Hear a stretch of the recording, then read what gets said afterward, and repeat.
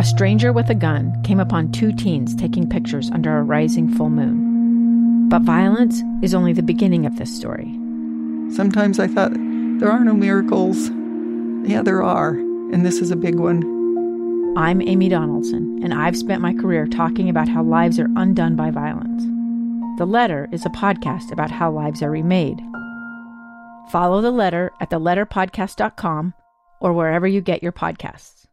Small businesses bring Utah together. They inspire goodness and connect communities. These are their stories from Mighty Main Street, brought to you by the Utah Office of Tourism and Visit Salt Lake.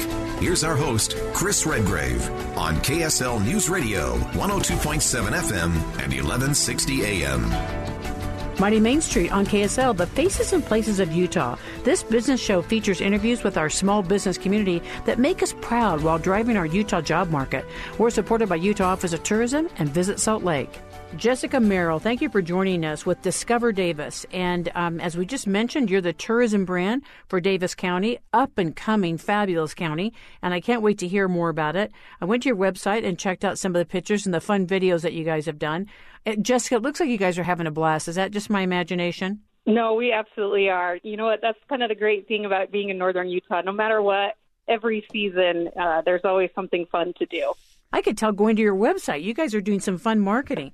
Tell us about some of the initiatives that are going on with Davis County. I mean, especially with all these people moving into the state of Utah and people are looking for the right place to live. Jessica, tell us some of the things that are going on with Davis County and why you're so excited about your Discover Davis initiative. Yeah, so Discover Davis, our tagline is actually Utah's amusement capital. Part of that kind of came to fruition or light, as most people kind of know, is or be aware of, is Lagoon Amusement Park. It's the only amusement park in Utah. However, but we also have 5 other amusement centers, along with many other family-friendly activity centers in Davis. But beyond that, the word amusement can mean something different for everyone. Amusement means something that creates laughter or provides entertainment. It makes you happy and it brings you joy. So for one person, they may find joy and happiness in outdoor recreation, or maybe it's golfing or shopping or through the arts and the theater. Whatever it may be, Davis can offer that and more. So that is what makes us Utah's amusement capital. I think that's brilliant. You know what, Jessica, is so cool about this? Do we ever need amusement? I don't know if you had a chance to look at that cat lawyer video that just all over the world. People were looking at this cat video. It was hysterical. It was these 2 lawyers trying to talk to each other.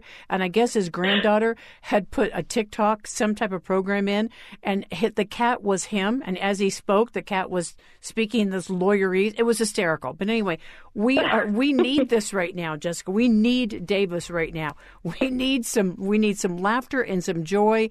And so thank goodness. And I love the fact that you're owning that. By the way, Lagoon, isn't it like the oldest family-owned amusement park in the United States? It has some kind of big distinction, doesn't it? Yeah, it's actually the largest family-owned amusement park in the country. And I believe it's one of the oldest family-owned. But yeah, it's one of the largest west of Mississippi. And, that's it's got a lot of history. And, it's been around since the late 1800s. So we're very lucky that Lagoon is in Davis County and, kind of really helps contribute to our tourism economy and the community. Well, do you know how many generations have memories of Lagoon? My gosh. I took my niece there. She had her own Lagoon pass. That's how much we hung out at Lagoon. I mean, I go back to the day where they had that old white rickety roller coaster with the goats that were eating the grass underneath. And and we had a blast. And it has changed and grown so much. That is a phenomenal amusement park because you know why? They keep reinvesting their money. So I think that's a great anchor statement to your initiative of amusement in Davis County. It really is. And Lagoon is, it does both of best worlds. It nods to their heritage and their history. That white roller coaster is still there.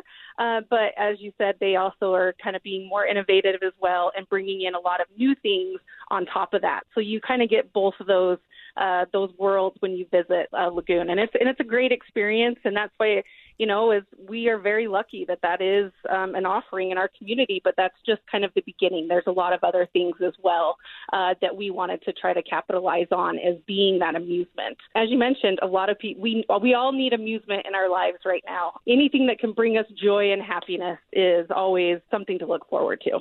I agree. Tell me about the other amusement centers. Is this something how did this happen? How did you just start building these family-friendly amusement centers? Honestly, it kind of just started organically. I mean, some of the businesses are franchise, such as Boondocks or Sequest Aquarium, which is the only interactive aquarium in Utah. But then we also have some locally owned ones as well, like the Rush Funplex, which I believe is the biggest amusement center in Utah. Which is all indoors. So you have bowling, go-karting, a rock wall, all those arcades, the whole, traditional experience of an amusement center. And so really it just kind of all organically kind of came together and really just kind of helped build all these different activities here in the county. So Jessica, what shifts have you and your team had to make with your amusement center so people feel COVID safe and friendly? Just tell me what's going on in Davis to really protect that reputation that you have, make sure people have joy, but at the same time feel safe. So a lot of our indoor amusement centers obviously had to do a lot of changing and being adaptive to the current climate that everybody has been dealing with over the last year. And implementing definitely safety measures and making sure that it's a safe environment, social distancing and things like that. But, the other aspect of it is Davis County has a lot of outdoor recreation as well that can also provide that amusement aspect. We do have the Wasatch Mountains right on our east, and then we have the Great Salt Lake, which Antelope Island State Park obviously is a very big draw and a lot of great outdoor recreational opportunities out there. So you kind of get that. Again, you can do indoor, outdoor, and all are very safe. Everyone who is responsible for those areas of entertainment are taking the safety to the most, the most to make sure that it's great for everybody to enjoy and safely. Antelope Island, aren't they part of the Dark Sky Initiative right now that's going on in the state of Utah? They are. They became a dark sky park a few years ago, and actually the winter is the best time to see the dark sky out there, and I highly recommend if anyone has not been out to Antelope Island, it really is, once you get out there, it's a different experience than you would ever imagine. It really is a Utah's gem that, you would never expect being out on Great Salt Lake. You just kind of see this island, but it really does provide a wonderful, unique atmosphere for visitors. Well, I didn't realize until I had a chance to talk to the state initiative around dark sky that we actually have light pollution. And that's one of the reasons we can't see the Big Dipper or maybe a hard time seeing the North Star in Salt Lake City because of all the lights.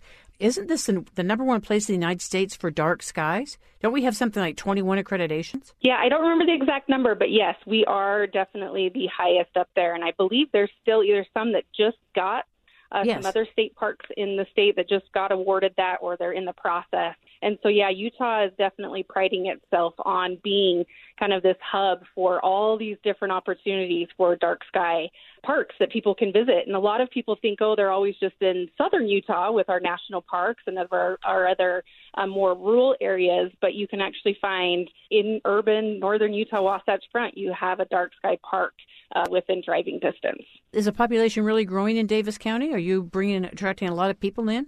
It really is, yes. We are the smallest county by land mass, but yet the third highest in population. So we definitely have a lot of growth here, not only with businesses, but also people moving to the area. And it just kind of seems to keep growing like everywhere else in the rest of the state. Well, it's a sweet location because you're close enough to the capital city. If you want to go in, maybe go to the Utah Symphony or whatever, you're close enough there. But you kind of have this feeling of getting out, of getting away. I absolutely agree. I always kind of say that to people. I say, I live in a town that is in an urban county. It's really close to Salt Lake, or, any places that you feel like you can get to and go do all these little, entertainment options. But I feel like I live in a small town.